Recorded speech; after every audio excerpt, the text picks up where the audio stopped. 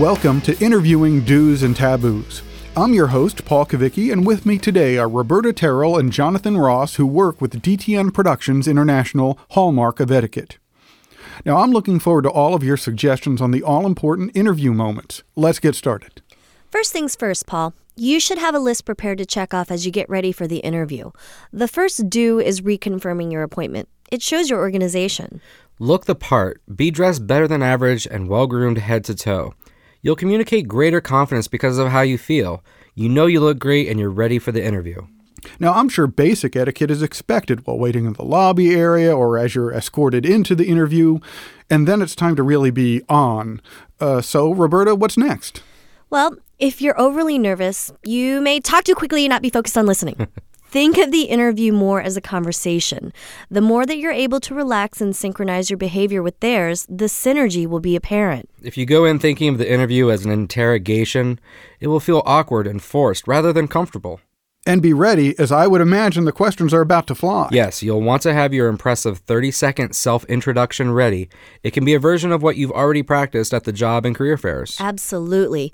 An effective self-introduction highlights the points you need to quickly make about you and your unique attributes. So, what are some typical interview questions? Well, Paul, the questions run the gamut, so be prepared. What are your strengths? Why should we hire you? What is the proudest achievement? What attracted you to us? Describe your work style, for example. And don't be thrown off by more personal questions, such as, what's the most recent book you've read? How do you stay organized? What do you like to do in your spare time?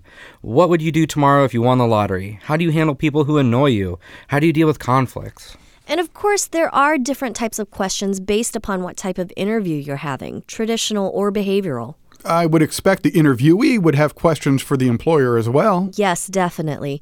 Research your prospective employer. They will be impressed when you ask them relevant questions. It also showcases your self-confidence when you speak up. Okay, so Jonathan, what about an interview meal? Does that happen often? You bet. The over-the-meal interview is a frequent occurrence by the third or fourth interview. So be ready at any point and don't be surprised when that 11:30 appointment turns into an interview lunch. Mind your table manners. Any other do's and taboos? Paul, work on any poor speech habits. Uptalk is annoying, poor grammar will raise eyebrows, sloppy or lazy speech habits will not go unnoticed, in addition to passive, weak language that will work against you. Now, any special tips for the end of the interview? Develop a great close to wrap up the interview. Leave on words to remember you by. Okay, and what kind of follow-up do interviewers expect?